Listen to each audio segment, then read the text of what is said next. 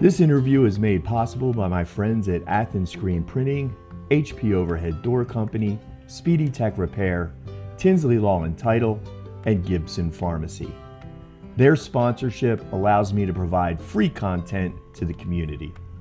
Please say thank you by shopping these local businesses and by following each of their Facebook pages. Good morning, friends. This is Michael from Hannigan Media, and I am in the office of Henderson County Sheriff Bodie Hillhouse. How you doing this morning, Sheriff? Doing great. How are you? I am doing amazing. It is a busy day for everybody, so we're going to get right into the meat of the show today. And as always, we start with the stats. Yes, sir. Since we met last week, the jail's booked in 90 individuals, 19 females, 71 males. Our average still is 366 so far this year. We've got 372 in custody today, and 108 of those are contract inmates, either ICE, Orange County, Rockwall, Marshals, or Van Zandt County. All right. So how many of those are Orange County still? We've got 50. Still 50. So if you got 50, and the reason I ask that because the ICE inmates are now coming, the Marshals inmates, so that would, even if you take out Orange County, you still have 58 yes. Contract inmates, which is a very high number for us. Yes, it is, and hopefully we reached out to the Marshals again yesterday and told them the way our population is sitting that we would, we contracted with them to hold 50. And basically told them that we're ready to, whenever they're ready to let us have the other 30 to bring them on. So hopefully this week or next week, we'll get the other 30 of them. Yeah, that's good news for that portion of the jail that's set aside to actually, hold out-of-county inmates and make some money for the county. Yes, sir. The other part I heard in there real quick was sounded like the arrests were back to normal. 2 weeks ago, we had a little dip there, yes. But it sounded like things were back to normal, not just for 2020 and COVID numbers, but normal numbers. 19, yeah, I mean, this what we usually hold or do every week. Yeah, it sounded very, very normal. And part of that, we're gonna jump ahead. I want to talk about the rain a little bit and some other things that are going on outside the norm. But unfortunately, one of the normal things for you is drugs. Yes. And you have, in the last 2 weeks, really taken quite a bit of methamphetamine off the street. Yes, our guys and gals are still doing an excellent job. Last week they made 3 different cases, and we were able to get about 100 grams off the street in those cases. Yesterday, narcotics investigators were working on a case and made a traffic stop and was able to get another 100 grams off the street. So she's currently in jail here this morning, waiting arraignment. They're doing an excellent job, and yeah, we've gotten over 200 grams off in the last 2 weeks. So that's a really big dent in the methamphetamine world here in Henderson County. Yeah, we talk about this a lot, and and I know a lot of our listeners are like me, and we've talked about this before, but I don't deal with this on a daily, so I forget all the time. So if we've got 200 grams, how many individual uses are we talking about with that?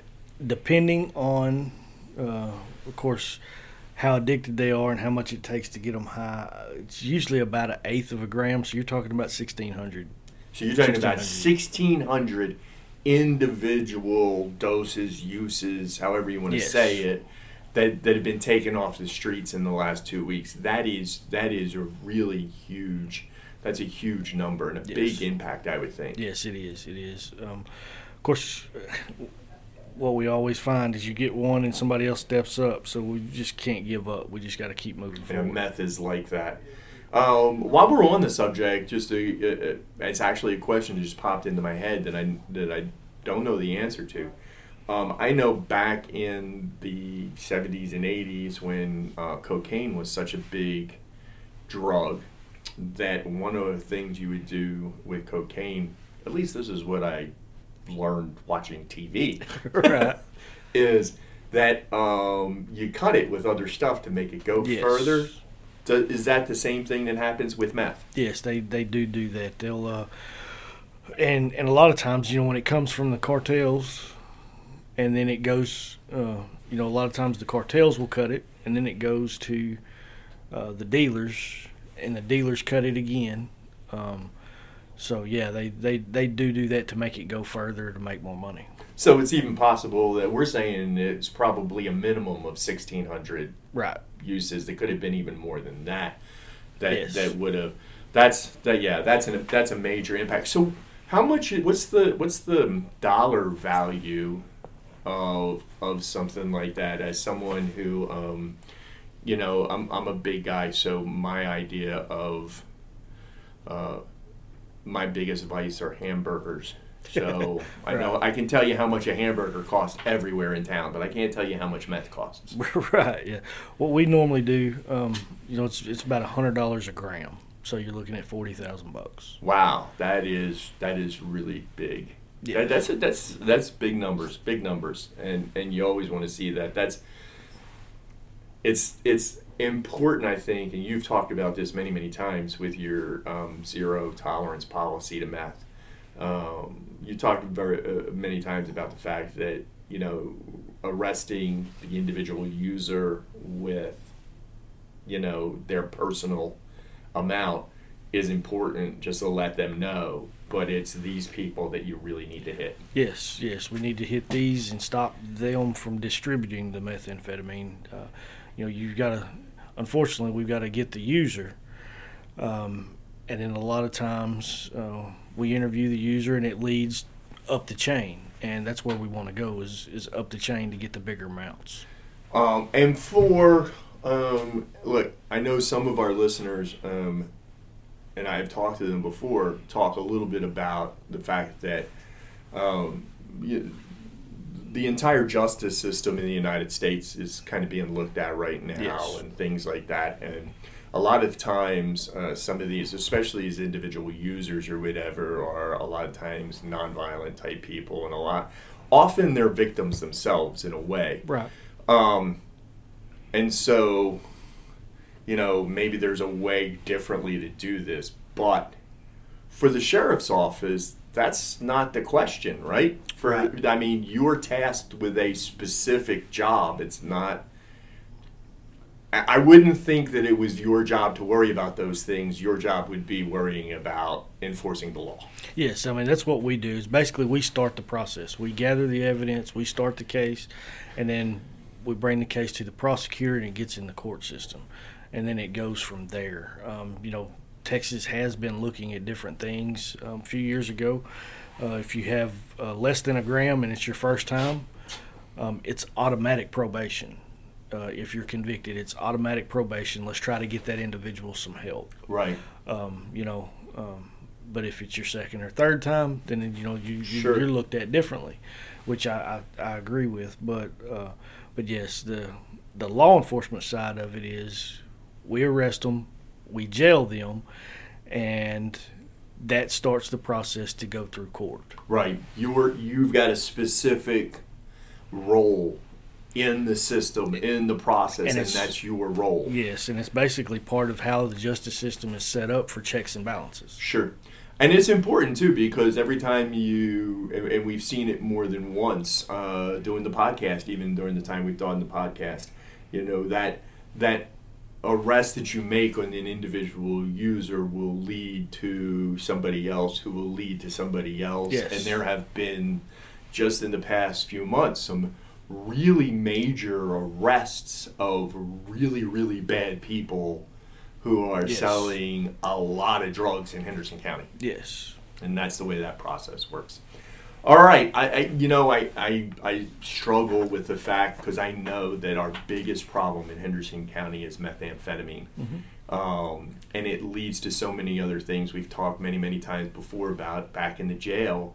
When you really look at it, conservatively, 80% of the people back there are there because of something related to a substance abuse issue. 100%, yes. I mean, and that's a real conservative number. That's a real conservative number, yeah.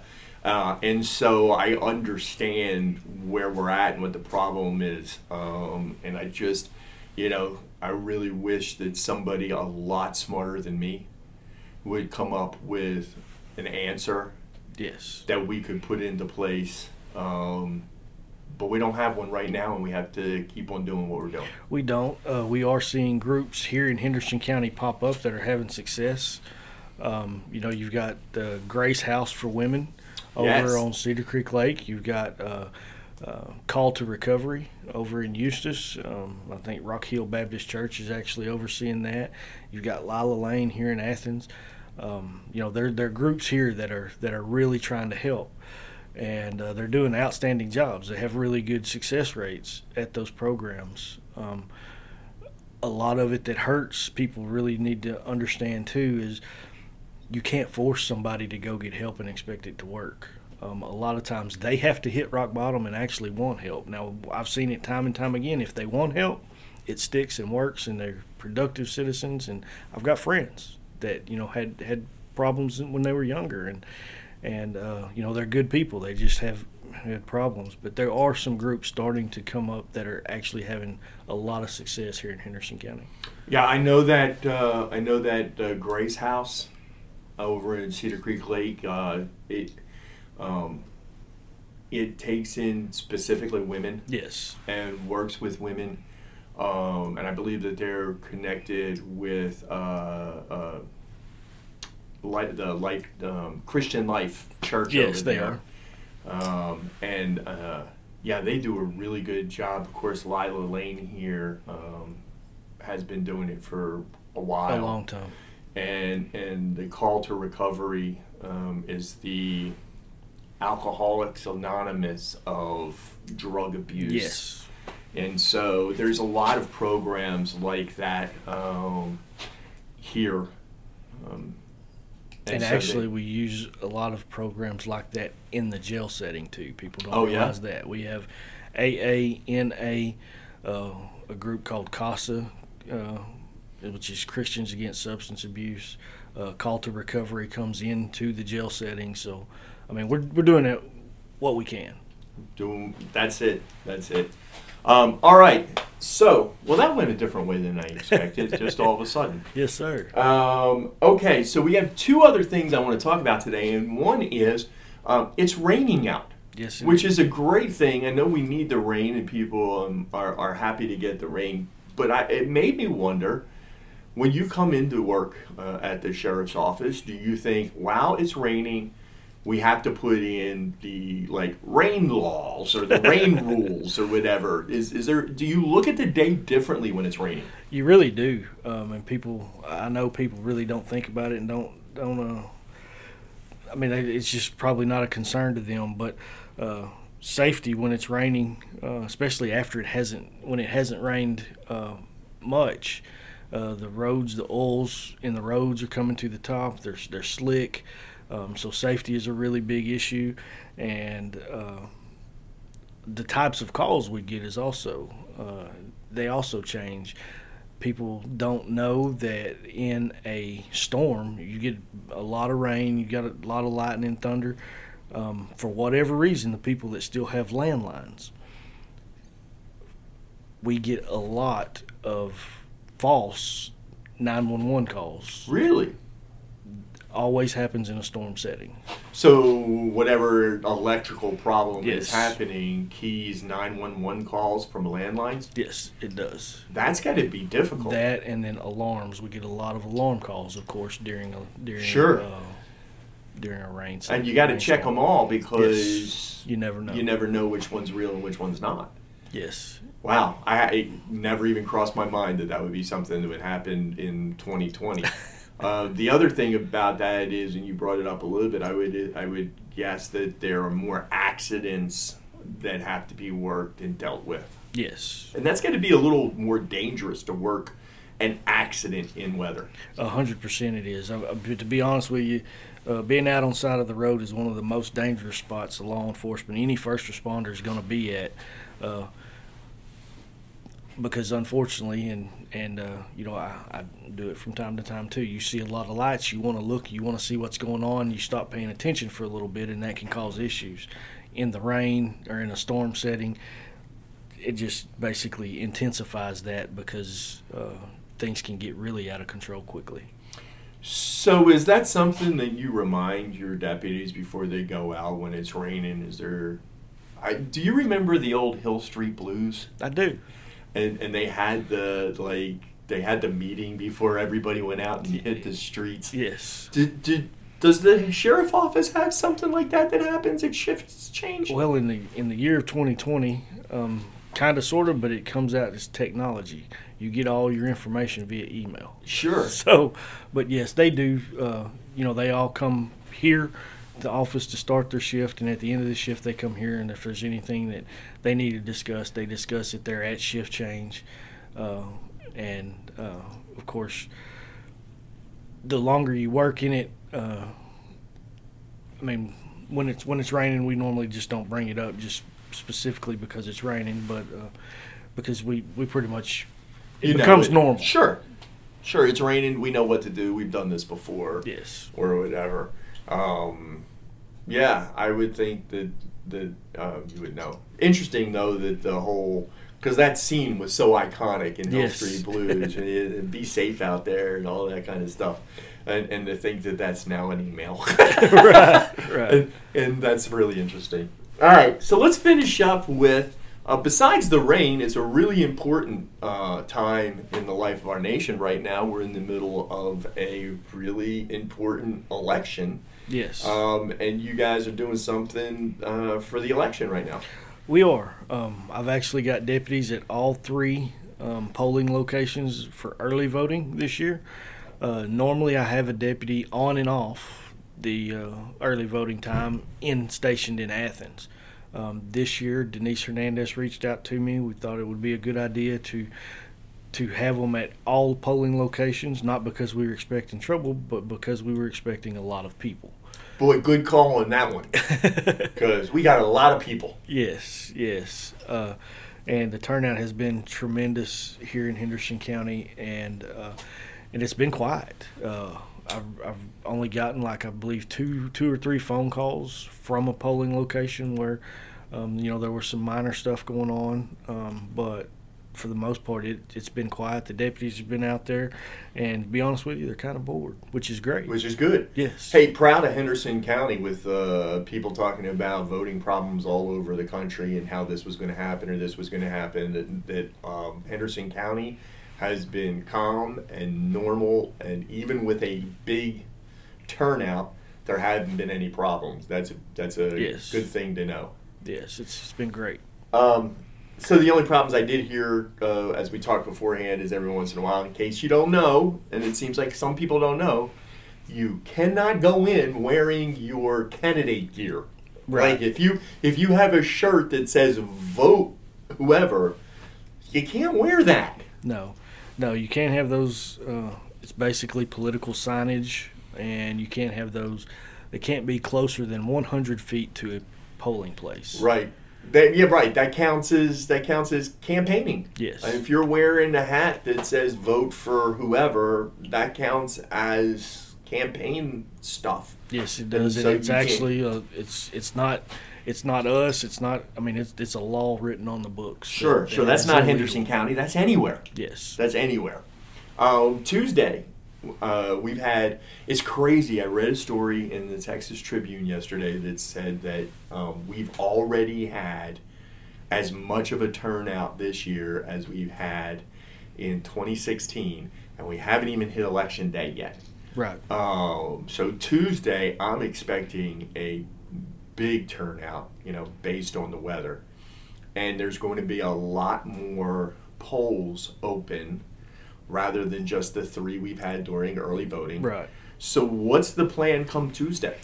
We will definitely have extra people here at the sheriff's office. I always have on Super Tuesday, we always have a deputy from the time they open to the time they close and after they close at the main location here in Athens, because that's where all the ballots come back to and are counted and all that. So we've always done that, but this year we will be beefed up more. I will have more deputies. Unfortunately, I don't have enough deputies to put them out at all the polling places, but we will basically be centralized to where we will have fast response if there's any issues. From watching early voting, I don't believe there will be, but still, we're expecting numbers, and when you expect numbers in our line of work, we want to be prepared. So if there's anybody that needs any help, we can get to them. So we will have extra people staged out across the county. That way, if there's an issue, they can go straight there. Perfect. All right, and so let's go Henderson County, and let's make sure that we don't have any problems, and we can keep the deputies bored again on Tuesday. Yes, that would be a beautiful thing.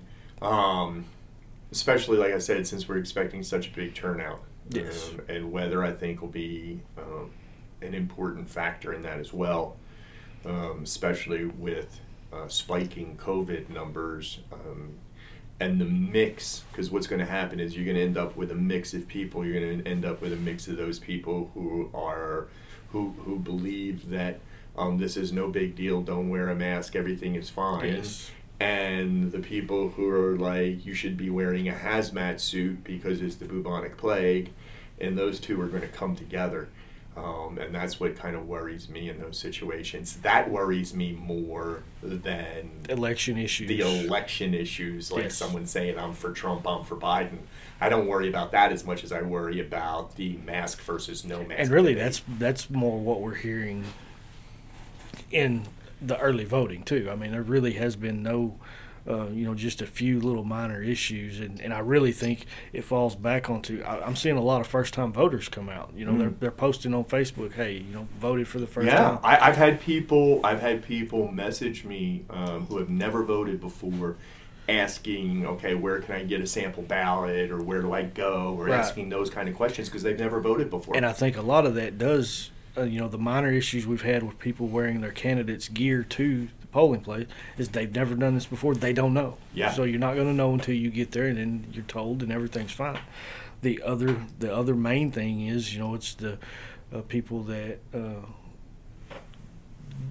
don't really want to wear a mask, and the people that say you must wear a mask. I mean, that's where most of the issues are coming from. So it's been a good election. Hopefully Tuesday will continue that way. All right, let's hope that it works that way. What we do know for sure is that the next time we speak next week, it'll all be over, and we will know who has won throughout our ticket.